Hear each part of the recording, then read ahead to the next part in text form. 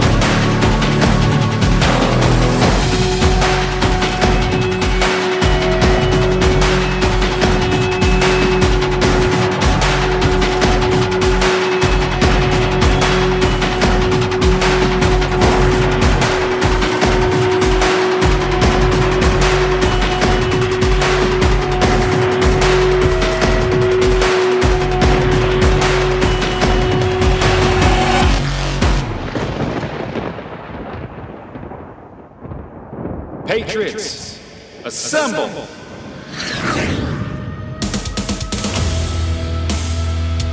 We don't mess around. We don't waste time. Over here at His Hard Line. Let's go!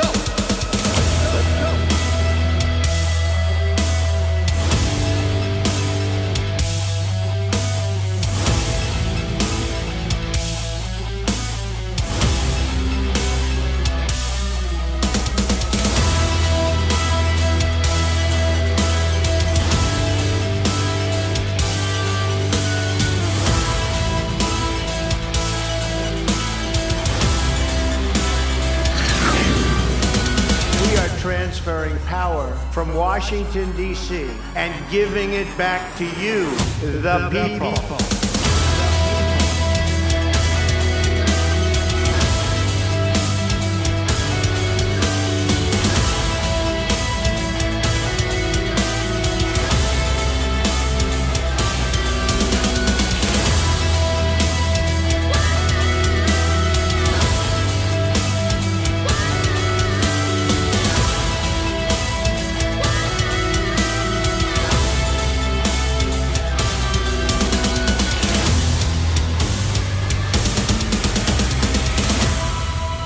Welcome to the show.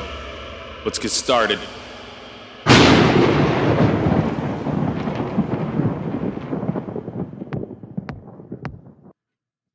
Greetings and good day to all you ladies and gentlemen out there. I am Jason, your co-host, with our sovereign Lord and Savior Christ Jesus at our side, because he is the host with the most and the Most High. He is in charge. He is in the captain's chair. He's at the helm behind the wheel. Therefore, he is steering this great ship through these crazy rough waters that we call life. So welcome to His Hard Line. Today is Saturday, December 2nd, 2023, and you are listening to episode 643.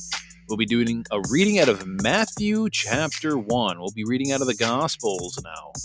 I was going to do James, but I just realized we did a reading through the whole book of James, so we're going to go with Matthew. And today's second half of the show is called The Dark Narcissist.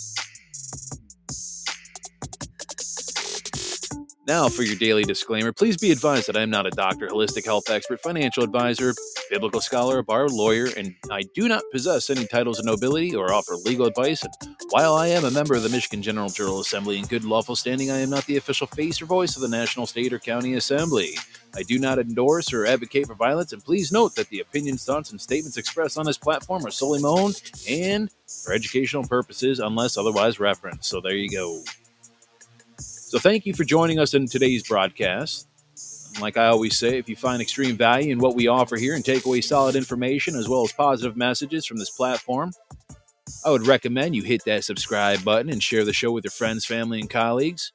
Because our mission here is to spread God's word, encourage people to invite Jesus to be in their heart while addressing significant topics related to family, true American history, and how to restore our republic of this great nation through the reassembly of states and counties. I also want to encourage you to engage with us by leaving comments, subscribe to our social media like YouTube and other platforms, and share our content. And you can find all these resources at our website at hishardline.com. And for those of you who wish to support the show, there is a Give, Send, Go campaign set up on the website if you wish. And there is also a place to submit prayers as well. But either way you do, whatever way you decide, doesn't really matter to me. Just happy to have you here. My biggest request, though, that I value the most is the prayers and the shares. I much rather have the prayers and you share this show because at the end of the day, God's got my basic needs met and that of my family already taken care of. So either way, it's all good. So let's get into the show.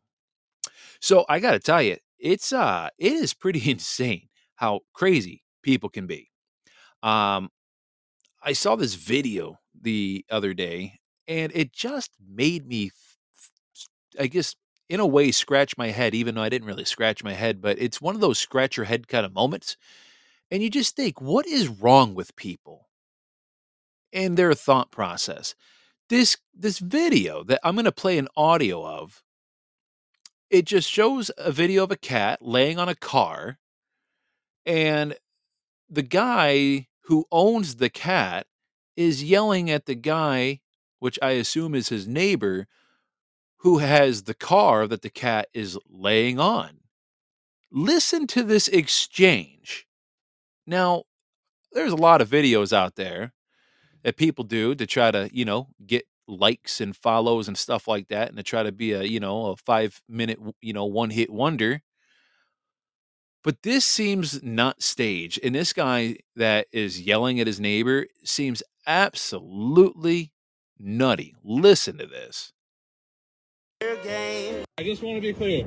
You're upset because we made friends with your cat? You're unreasonable people. You're holding our cat. Go in your yard and say, Mercury, go home. Don't come in our yard anymore. She will not listen. She's a cat. She doesn't speak English. It's a cat, dude. Really? Okay. All right. Well, we'll have the police department figure it out. Absolutely. Okay? Great idea. All right, you cat pervert. Oh my God, you got attention. I've done nothing to bring the cat. I've done nothing to bring the. Literally here. I just want to be clear. Like, this is this is how people are. Like, these people, like that guy screaming cat pervert, like, it's scary to think that that guy votes. Honestly, it's scary to think that that guy even has a driver's license to motor up and down the public roadways. That guy sounds mentally unhinged. Mentally unhinged. I mean, it just, I don't even know where to go with that. I wouldn't even know what to do in that situation, to be quite honest with you. And I generally can come back at a lot of situations very quick-witted, but this guy just sounds like an absolute moron. Now here's another video, kind of getting on that comical topic here, kind of starting off on a comical note, because again, I always like to try to find something that gives me a good laugh. Here's another audio. This is from that podcast. So I figured out what the name of that podcast of those two guys out of Dallas. It's called You Should Know Podcast. It's very interesting. I found them. I subscribed to them. Some of their stuff is funny, and then there's other stuff they talk about that you just kind of like look at them like, what are you talking about? Like, what exactly are you guys trying to get at with your conversations? Like, a lot of what they do, I understand what they're trying to do, and they their laughter and the way they conduct themselves is very infectious. It really is, because they are, um, they try to get people to laugh. That's what they try to do. They're just trying to get people to laugh through their stories. So, anyways, this guy on the You Should Know podcast, he actually says something pretty interesting that I've always thought about, that I was never a big fan of. It's called New Age tipping, and you might actually be you might be on board with his sentiments. Listen to this. I hate new age tipping. Oh, tipping it is borderline bullying now. It is so forced. It's so forced and aggressive. The other day, we were at the mall. I go and I order a plate, fried rice, double orange chicken, just how I like it, 1 fortune cookie, 1 cup of water.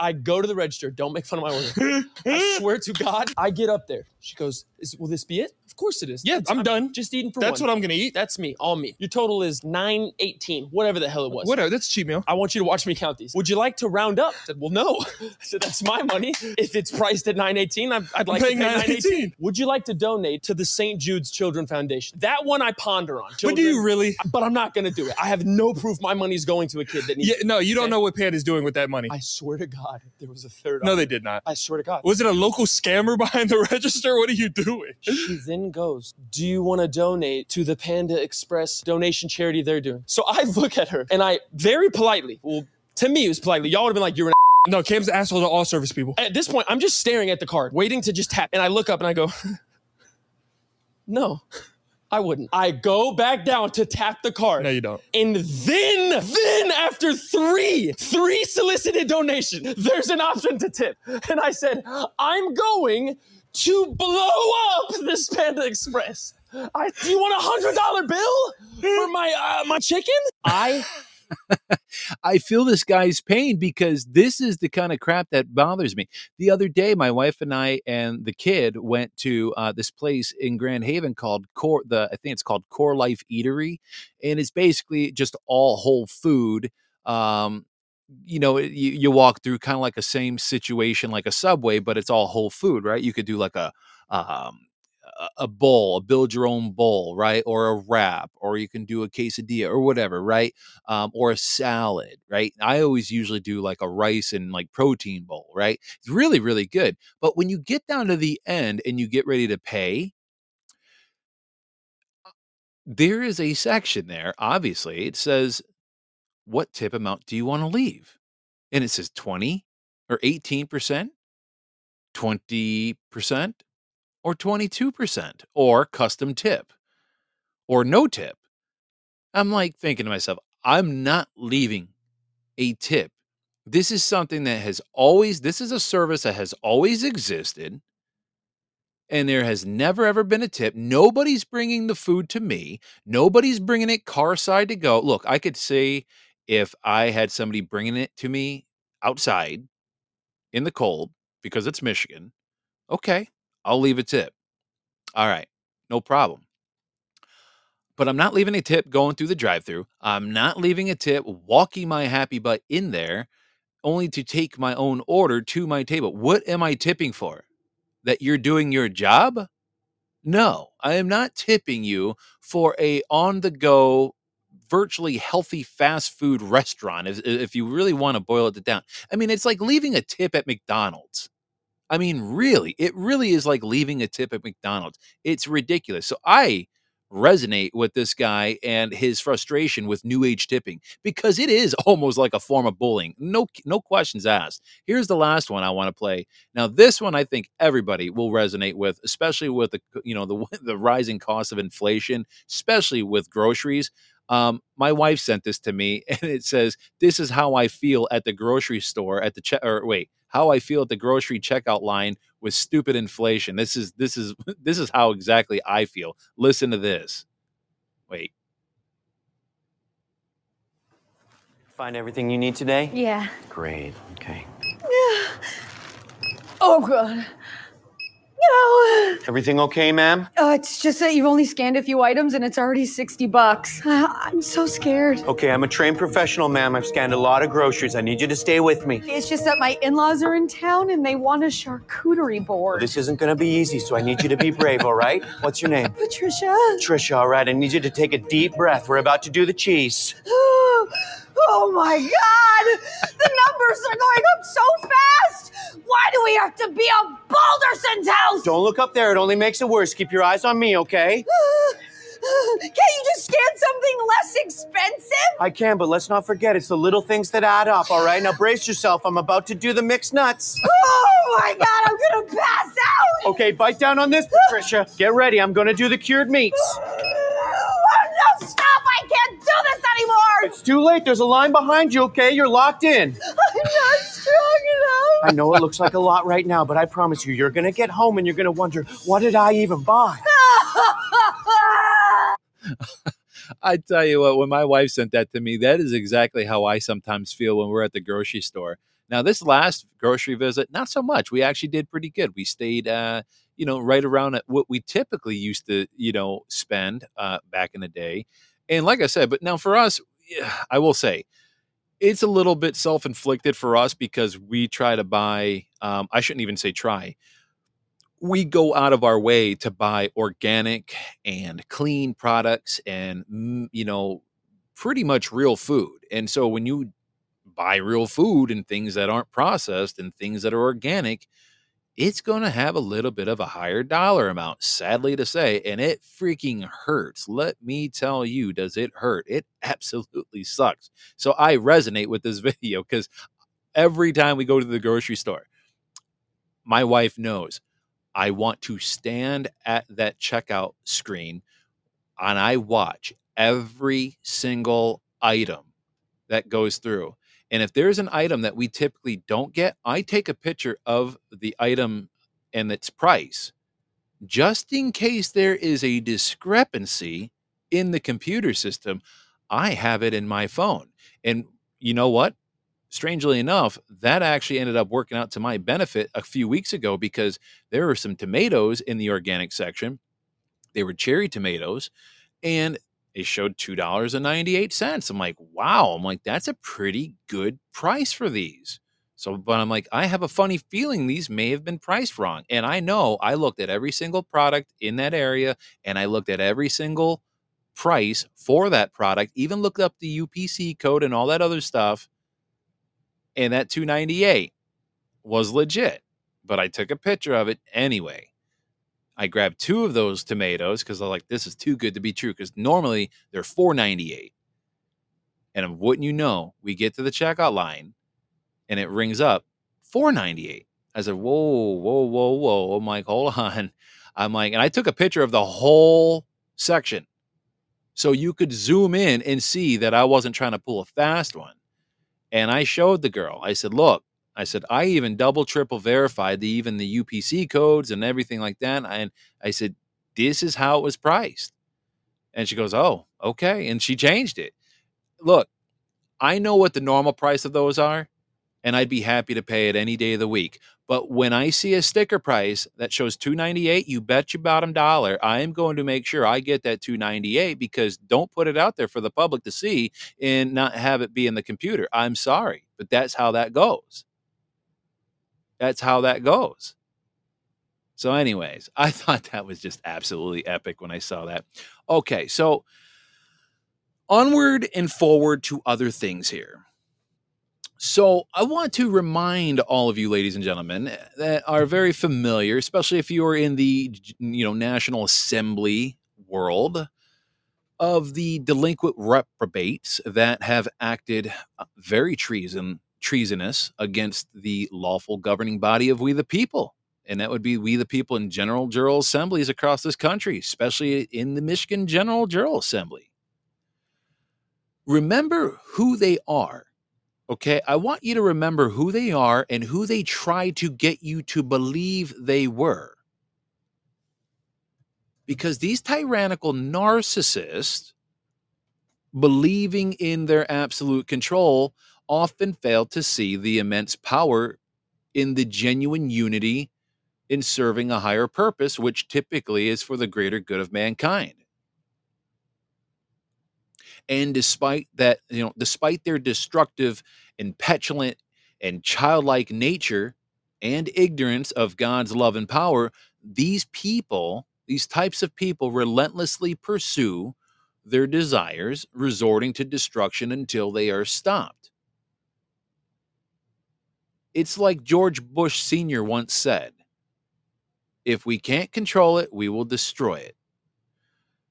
Now, you see, there are these very useful tools on the internet that are platforms like YouTube and Rumble, where people can learn and self-educate themselves on various topics, right? I use it all the time, especially when it comes to fixing things, right? Do-it-yourself home projects. But you can also learn things like, how to identify toxic narcissistic behaviors, right?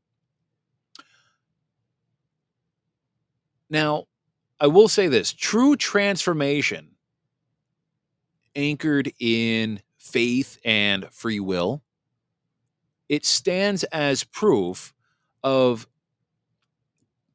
the possibility of change. And I can personally attest to this firsthand, having experienced a personal transformation myself, right? Because I used to be entrenched as a narcissist. I mean, truth be told, you've heard me talk about this before, and I'm very open about it. I was not a very nice guy back in the day, and I never really realized that I had narcissistic tendencies. I really didn't. But thank God for a wonderful, prayerful, faithful wife who prayed fervently to God for my redemption. I mean, thank God for a wonderful wife. But see, there's still a key phrase here that can't be overlooked, and that is free will. See, even though she prayed for me, right, I still needed to use my free will to want to change myself, to be a better husband, to be a better father, to be a better, just genuine, better man for those around me. I mean, somebody really has to genuinely want to improve themselves internally for the ones that they love because of how much they are valued, right? If you value the people around you, I mean, truly value, it really takes some deep introspection and self-reflection to be able to recognize and want that. And look, with God, all things are possible. And God certainly transformed me crazy enough because I didn't think it was possible, because I know a lot of narcissistic people. And I just think to myself, there's no way these people are redeemable. But then I think to myself, but Jason, you were one of these people. And then that comes in, then comes in grace, right? But you see, the thing is with these individuals that are trying to destroy the assembly, they are very consumed by self-interest. They remain blind to the havoc that they wreak on others. And quite honestly, they just simply don't care who they hurt in the process as long as they get what they want. I mean, that's the bottom line truth. They infiltrate circles. They aim to destabilize institutions like our reassembly of states. They erode the foundations of freedom and sovereignty. And this is the very thing that happens to be the biggest threat, but also the easiest to neutralize, because once everybody on the right side of the fight, working on God's behalf, recognizes this evil, it will be just as simple as taking out the trash at the end of the driveway. But see, people have to understand what they're fighting against. They have to understand what the tactics are they use, because their tactics being seduction, false patriotism, manipulation, all these things aim to exploit and divide trusting men and women, trusting souls. And so by recognizing these methods as multidimensional warfare, meaning mental, get the spiritual warfare, obviously the physical warfare, and in some cases there's an emotional warfare to some degree as well. That's crucial to understand. And so the true patriot men and women need to rise. You need to rise and be armed with knowledge and wisdom so that you can resist these assaults, to be able to fight for those who do not know how to fight the proper way.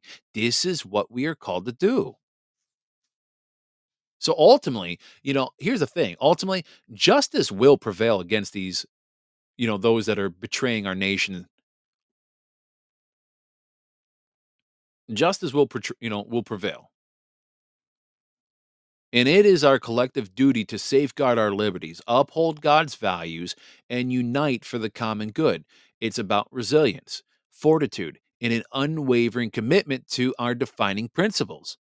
See, this is what it means to be firm, steadfast, and uncompromising, as I always say on this show. And these treasonous narcissistic criminals have crossed that line for the last time. And it is up to people like you and I to make sure that line never gets crossed again.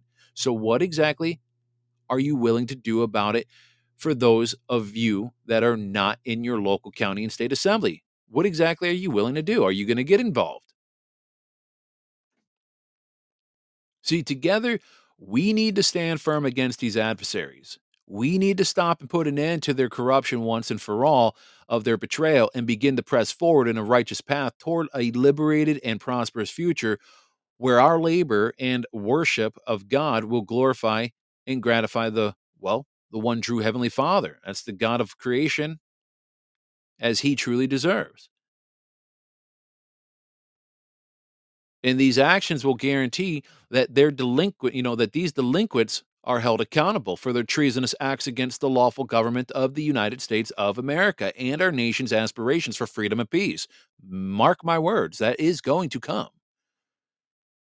And I would highly start paying attention to the national-assembly.net website because there is going to be formal responses. There's going to be formal responses, and it is going to be out in the public purview, and it's going to be published. So people need to be aware. Be aware and pay attention. Because if you are on the wrong side of the fight and you are aligned with the wrong people, I urge you, step away while you can, because it will not end up pretty for you. You do not want to be guilty by association. I'm telling you. And I pray that God gives you discernment if you are a innocent bystander who truly loves this country, but yet you're getting duped by these narcissistic demons. Watch your six, as they say, because I can't do it for you, and neither can anybody else. You need to understand who you are around. What kind of company are you keeping? Because I've been duped, and I've been tricked by people that I thought I could trust in my own damn county. Be very careful, because these people are very double-tongued. They're very slick. Now let's get into the reading of Matthew chapter 1. Now, this might be a little I never cared for the reading of Matthew chapter 1 because it goes into this long genealogy of Jesus. And not that it's not important, it's just reading it can be a little little exhausting. But we're going to get into it because it is part of the gospel. So, starting with verse 1. This is the genealogy of Jesus, the Messiah, the son of David, the son of Abraham. Abraham was the father of Isaac, and Isaac the father of Jacob, Jacob the father of Judah and his brothers. Judah the father of Perez and Zerah, whose mother was Tamar, Perez the father of Hezron, Hezron the father of Ram, Ram the father of Ammon. Now, I'm going to pause here for a second. If I butcher some of these names, my apologies. Continuing. Ram the father of Amminadab, and Amminadab, the father of Nahshon, and Nahshon, the father of Salmon. Salmon, the father of Boaz, whose mother was Rahab, and Boaz, the father of Obed, yes, whose mother was Ruth, and Obed, the father of Jesse. And Jesse, the father of the king David. David was the father of Solomon, whose mother had been Uriah's wife. Solomon, the father of Rehoboam, the father of Abijah, the father of Asa, the father of Jehoshaphat, and Jehoshaphat, the father of Jehoram, and Jehoram, the father of Uzziah, the father of Jotham, and Jotham, the father of Ahaz, the father of Ezekiah, and Ezekiah, the father of Manasseh, the father of Ammon, the father of Josiah, and Josiah the father of Jeconiah and his brothers at the time of the exile of Babylon. Now, after the exile of Babylon, Jeconiah was the father of Shealtiel, the father of Zerubbabel, the father of Abihud, and Abihud, the father of Eliakim, and Eliakim, the father of Azor, the father of Zadok, the father of Akim, the father of Eliod, the father of Eleazar, the father of Mathan, and Mathan, the father of Jacob, and Jacob, the father of Joseph, the husband of Mary. And Mary was the mother of Jesus, who is called the Messiah. Thus there were 14 generations in all from Abraham to David, 14 from David to the exile of Babylon, and 14 from the exile to the Messiah. Now we get into the part where Joseph accepts Jesus as his son. Now, this is how the birth of Jesus, the Messiah, came about. His mother, Mary, was pledged to be married to Joseph, but before they came together, she was found to be pregnant through the Holy Spirit. And because Joseph, her husband, was faithful to the law and yet did not want to expose her to public disgrace, he had in mind to divorce her quietly. But after he had considered this, an angel of the Lord appeared to him in a dream and said, Joseph, son of David, do not be afraid to take Mary home as your wife, because what is conceived in her is from the Holy Spirit. She will give birth to a son, and you are to give him the name Jesus, because he will save his people from their sins. All this took place to fulfill what the Lord had said through the prophet. And the virgin will conceive and give birth to a son, and they will call him Emmanuel, which means God with us. When Joseph woke up, he did what the angel of the Lord had commanded him and took Mary home as his wife. But he did not consummate their marriage until she gave birth to a son, and he gave him the name Jesus.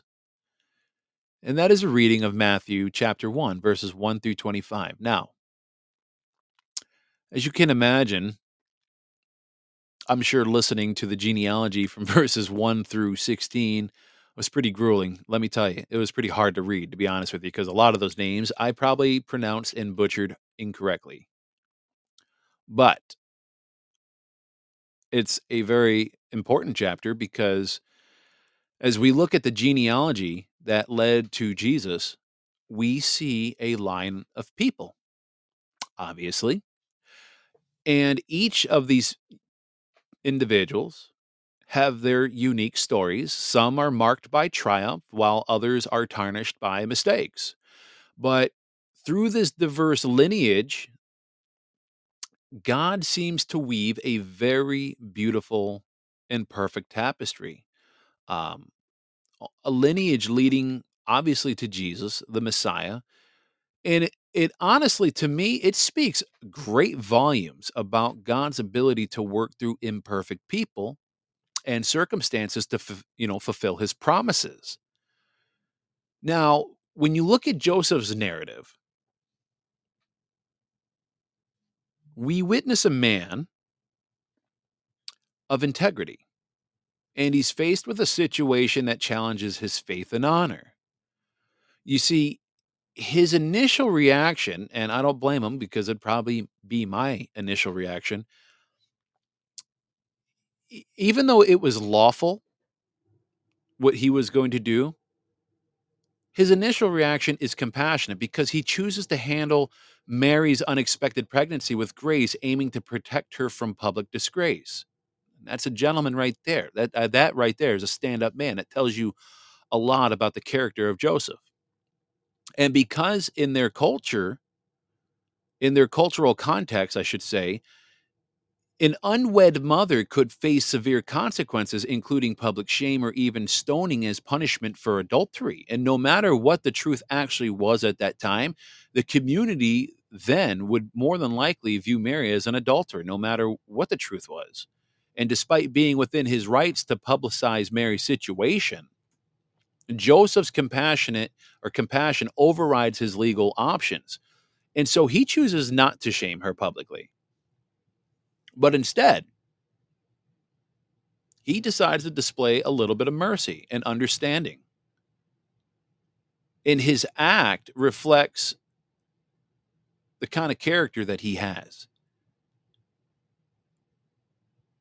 Joseph is a man that seems to be guided by love and integrity, right? Seeking to protect Mary from harsh judgment and, possibly potential harm. And it also highlights his commitment to the principles of mercy and justice, even in the face of personal difficulty.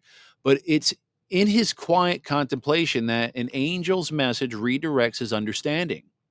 And at that point, Joseph's openness to God's guidance models for us the virtue of listening, very important, even in the middle of confusion, and being receptive to God's unexpected path.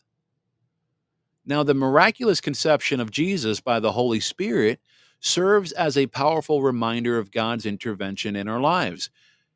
Now, Mary's obedience, Joseph's trust, and God's promise of salvation captures the essence of our faith.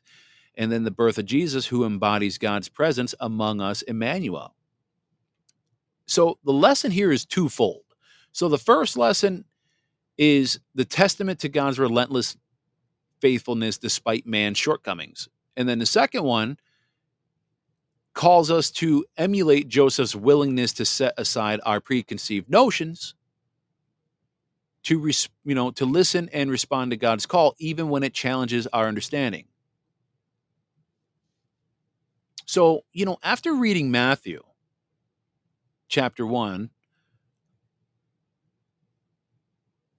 I would say let's take a moment later on before we, fall asleep, when we let our head hit that pillow.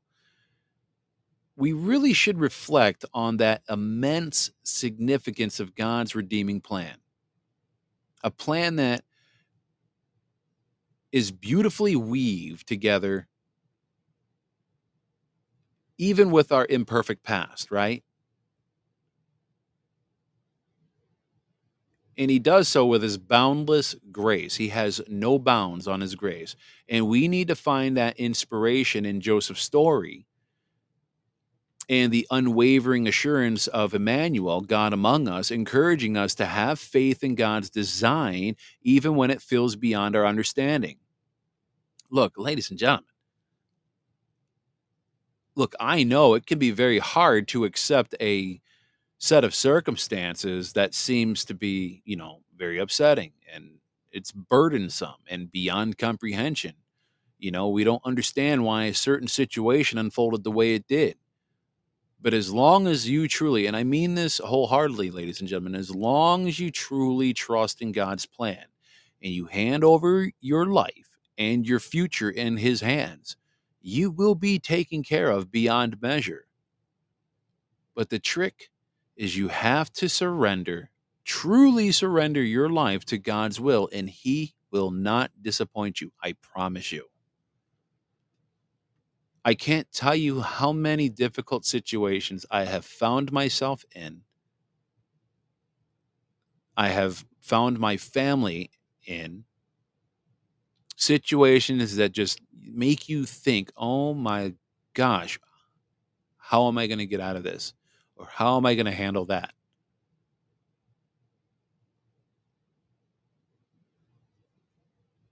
But then somehow it ends up working out. You don't understand the workings in the background, but somehow it ends up working out. And the outcome ends up being better than you actually expected. Now, sometimes something bad might occur, but sometimes that bad ends up turning into something greater on the other side. You just can't see it yet.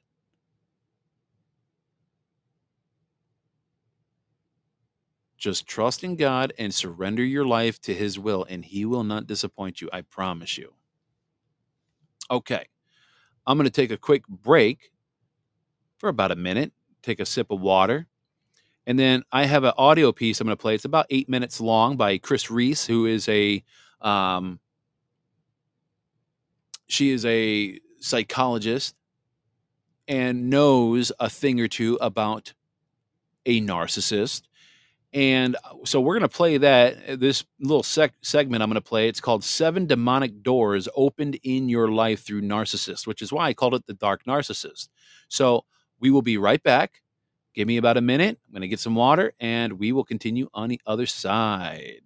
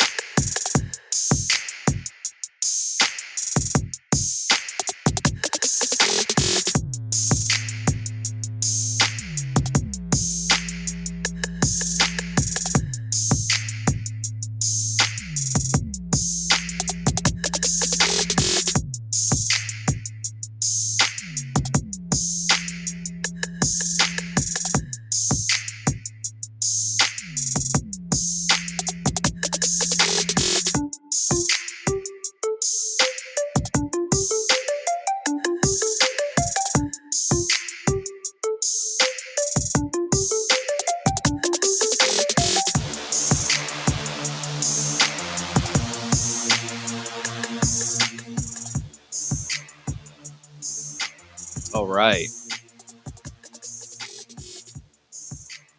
So the Dark Narcissist.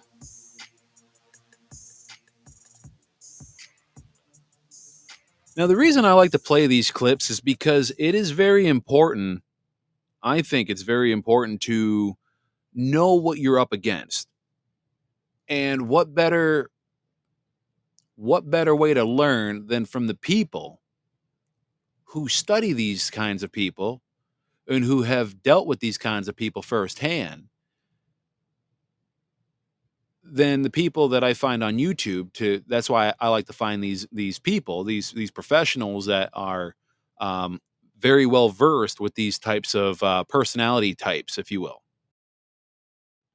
So that's why I wanted to play this. Now, this is about, I want to say, let me see here. It's about 8 minutes long. Okay. And we'll probably pause off and on. But again, give this a listen to, because we need to learn more about what these people are, how they operate, what they do.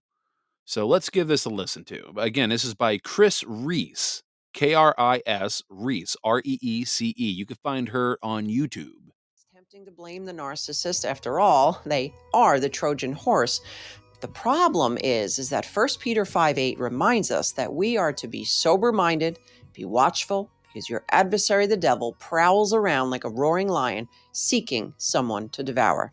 So today, I want to talk to you about the 7 demonic doors that can be opened in your life through this narcissistic relationship, and how to slam it shut in the mighty name of Jesus.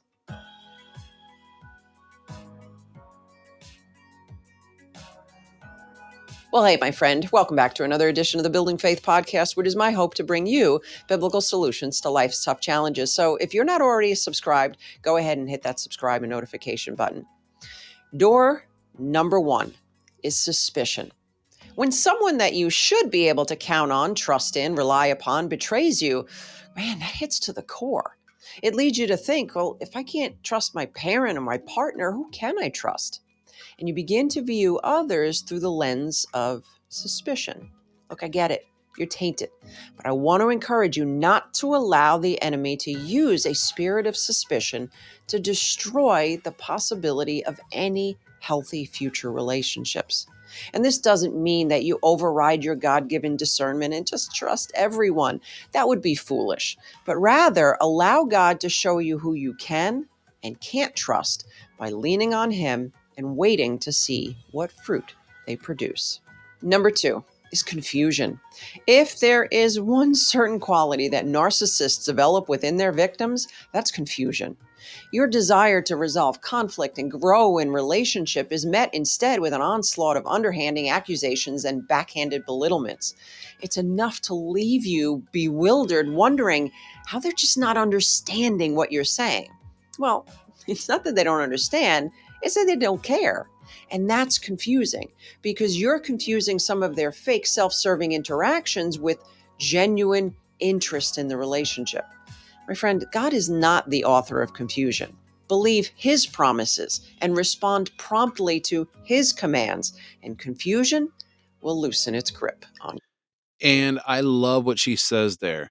God is not a God of creation, or excuse me, confusion. God is not a God of confusion. And, these people, that's what they try to operate on. They try to operate on confusion. They try to get you, they gaslight you. And they do whatever they can. And all the tactics. I mean, if you read The Rules for Radicals by Saul Alinsky, it's very clear that the rules for radicals are very heavily aligned with that of the characteristics of a true narcissist. It's very destructive. It's very self-serving for them, of course. And yes, one of the biggest things that they operate on is confusion. Continuing. Number 3 is an identity crisis. Whether it's listening to their damaging words or just spending all of your focus on meeting their narcissistic needs. So I thought this girl was working out like crazy, but she wasn't. And of course, we got a nice little commercial here because it's YouTube. Narcissistic relationships are a surefire way to live below your potential. And over the years, I've encountered many narcissistic survivors who say, I don't even know who I am. And if you're not grounded in Christ, they can wreak havoc on your self-esteem. So what's the solution? Turn your focus to what God says about you. Despite what the narcissist says, despite whether you believe God's word or not, immerse yourself in scriptures like Psalm 139, 13 through 16, and Ephesians 2:10, until it begins to drown out all of those narcissistic lies. Don't fool yourself though, my friend. This will be a battle, as the enemy will want to pull you back into that old toxic thinking. Keep fighting, my friend. That's right. And number 3 definitely opens the door to number 4. And that's codependency. Codependency is an unhealthy attachment and reliance on others to get your needs met. It's like you can't be okay unless they're okay with you. And in codependent relationships, you rely on each other instead of God. As romantic as that may sound in movies, it is highly destructive in healthy relationships. And Satan is a master at getting you to look to others for your needs and then calling it love. And codependents are classic mood monitors. They pride themselves on feeling others' feelings. My friend, this is not a superpower. This is a demonic distortion to what healthy interdependent relationships should look like. And if you are struggling with codependency, please know that you're not alone. It is such a prevalent problem, even in the body of Christ. And that's why I created my Conquering Codependency Biblically online course. I'll go ahead and include a link in the description below. Number 5 is trauma bonding. Worse than codependency, trauma bonding is when you, as the victim, develop a deep sense of affection, empathy, and sympathy for your abuser. And this form of bonding isn't positive. And like codependency, it's the devil's counterfeit for healthy, interdependent relationships. Now, a trauma-bonded person can actually see their abuser's actions as love. And the enemy is hard at work in this dynamic as it plays on our intrinsic need for attachment and validation. But there is hope. Because if you are in Christ, there is no devil in hell or narcissistic person on earth that is more powerful than our God. That's right. Allow him to break that bond by reforming your attachment to him and to him alone. And you may also benefit from professional help. And we've connected with Faithful Counseling to help you find the right counselor for you. So I'll go ahead and include a link in the description below. If you click that link, you'll not only receive 10% off your first month's counseling, but they're going to pair you with the right counselor for you and your situation. Number 6 is maladaptive behavior. It begs to reason that if a narcissist has maladaptive behaviors, over time, you can learn to respond with equal, albeit different, types of poor relationship skills. And if you've chosen to stay with a narcissist and aren't completely submitted to the lordship of Jesus Christ, my friend, you will develop unhealthy behaviors to cope. But coping and thriving are not the same. It's not uncommon for partners or children of narcissistic abusers to develop survival behaviors, ranging from substance abuse to victim-like thinking, and you may even find yourself being manipulative and using guilt as a weapon or adopting unhealthy forms of avoidance. Granted, it's impossible to have healthy relationships when one of the two people are toxic, but I want you to be careful not to fall into this trap of exchanging evil for evil.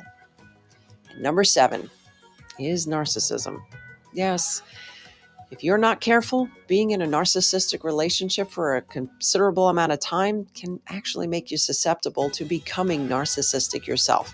Now, don't hear what I'm not saying. This isn't a guarantee, but the devil is sly in this way, as he gets you to focus all of your attention on learning about narcissism and staying stuck in self-pitying, a victim mindset. He keeps you stuck in these patterns of focusing on yourself and what the damage is to your life instead of focusing on growing in the Lord.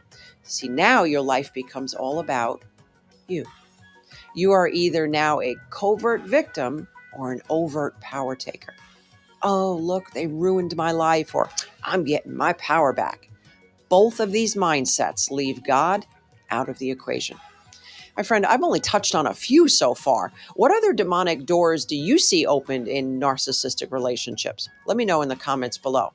Want to learn the demonic spirits behind narcissism? Go ahead and watch this episode next. If you are ready to close the door to Satan and open the door to faith, I want to invite you to take our free Am I a People Pleaser quiz. In this quiz, you're going to learn what type of people pleaser you are so we can begin to set you on a path to stop pleasing people and start pleasing God. I'll go ahead and include a link in the description section below. That's right. I like Chris Reese because of the simple fact of her incorporating Jesus and God, in her teachings. She, I think, gives a very powerful message, and I love how she approaches it too, because she doesn't just approach the subject from a typical psychobabble, approach and just textbook ways that they teach you in college and how to deal with these kinds of people. No, she takes a biblical path and, well, pretty much tells you you need to keep your eyes on Christ and involve God in this whole thing so you're not, in this alone. Because again, these types of people that we deal with, especially the reprobates who are trying to destroy the assembly, these people like to try. I mean, if you want to know what signs to look for when spotting a narcissist, look for people who try to that they think they have a sense of self-importance. If they appear to have a sense of self-importance, that is one that is one I shouldn't say symptom, but that is one characteristic. They seem to be very preoccupied with power, beauty, success. They appear to be very, very entitled, right? They appear to be very, very entitled. Um, they can only be around people who are important or special, right? They seem to have interpersonally exploitative, they exploit others for their own gain. In other words, is what I'm trying to say. They try to exploit others for their own gain and self-elevation. They're very arrogant. They lack empathy, and they have the deepest desire to be admired. I mean, these are just a few traits.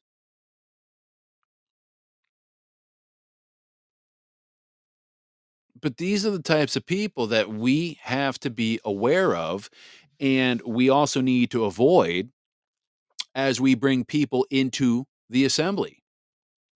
Because there is no room for people like that. And listen, I'm telling you straight from the horse's mouth, I used to be a very narcissistic person, ladies and gentlemen. I was a DJ, for crying out loud, in nightclubs for 8.5 years. I loved attention. I only wanted to be around people who could benefit me at one point. I was very, what do you want to call it? I was very preoccupied with, being driven with success and looking good and having a sense of self-importance because of what I brought to the table for a lot of these nightclubs and a lot of what my skill set was at that time and the people that I knew. I was very arrogant at one point. Um, I wanted to be liked. I wanted to be liked, but again, thank God for a wonderful wife who helped pull my head out of my what there. Yeah, that.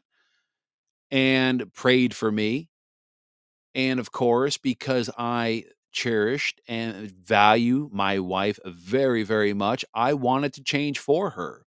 And so, with her prayers coupled with my free will and desire to want to change, God moved mountains inside of me and turned me into the man that I am today. Because if you would have met the man that you saw in the body of Jason Jones 5 years ago, you would have not really cared for this guy. Now, sure, in the very beginning, you might be like, oh, wow, like Jason's a very nice guy, very likable, right? Very likable, very nice, very, very, narcissistic people are just, it's very effortless for them to be liked and to have people be on their side. And it's very dangerous to be friends or have a relationship with these types of people because they're very good at gaslighting. They're very good at manipulating. And they're very good at making you feel bad about yourself only to, again, to control a certain situation. And you got to be aware of these people, ladies and gentlemen, because these people, they will drain your energy. They will drain your spiritual tank if you are not careful and you got to ask God for that hedge of protection. You have to ask God for that hedge of protection. I'm telling you, it's a very real situation. That's why I entitled this podcast The Dark Narcissist, because you can't be too careful. Can people change? Yes. I'm a walking, talking, breathing, living testament of that, only because of the glory of God. But again, those are rare occasions. I just happen to be blessed that, again, I have a wonderful wife that stuck by me and prayed and prayed and prayed and prayed. And now here we are. Now we have a marriage like none other. Nothing that we ever imagined. And it's wonderful. It really is. Now, I'm not saying we don't have little spouts here and there where we disagree and we, have little arguments, but, they're not World War IV and V and VIs anymore. They're just little, like I said, water gun pistol fights. You get a little wet, but you dry off. Boom. That's it. Little tiff.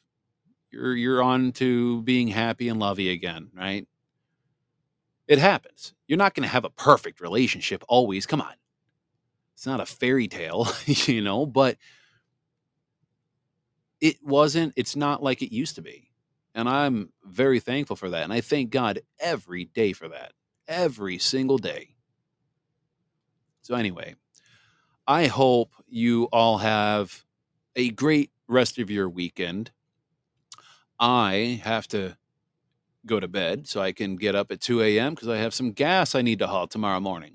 But I hope you all have a great day, great night. And I just hope you guys have a wonderful week ahead. And like I said, and I'm not forgetting the prayer, but I'm just going to get ahead of myself by saying, don't forget what it says in Matthew 7, chapter 7, verse 7. And we're going to get to that in a few days. But it says, ask and it will be given to you. Seek and you will find. Knock and the door will be opened to you. Heavenly Father, I just want to say thank you yet again for this day. And thank you for all that you have given us. Thank you for the lessons. Thank you for your son. Without him, Lord knows where we would be at today. Father, we ask that you continuously give us the discernment that is needed to always be aware of who is trying to surround us in our circles. We need to be aware of people who are wolves in sheep clothing, who try to infiltrate in our lives, whether it be physically, spiritually, mentally. We do not need these types of people to drain us of our emotions and our energy. I pray for the success and the growth of our assembly of people, our reassembly of states. I know all good things are coming, and they come because of you and from you. And I cannot wait to see what the future of this country is going to look like when it is in full swing. And more importantly, Father, we just thank you for just every little thing that we often forget. The little things like electricity and running water and a furnace that keeps our home warm during the winter. We thank you for these little things that we often take for granted. And we just pray that if there's somebody in need within close proximity of us, give us the nudge. Nudge us, push us. Go serve and help this person out. Give us that nudge so we can open our eyes and help those around us that you think they need, that you think need help or an assistance. And we pray all of this in your holy Son's name, Christ Jesus. Amen. Amen, ladies and gentlemen. So I hope you all have a great day, great night, wherever you're at in the world, and we will see you back here next time. God bless, ladies and gentlemen. Remember, ladies and gentlemen, we are firm, we are steadfast, and we are uncompromising. The enemy has crossed that line for the last time. It is up to people like you and I to hold that line. They've crossed the line way too many times, and it is time for us to stand up this republic and get after it. We got to do this for God. We got to do this for our families. We got to do this for America, for the voiceless. It's time to get after it, ladies and gentlemen. Thank you for joining the show.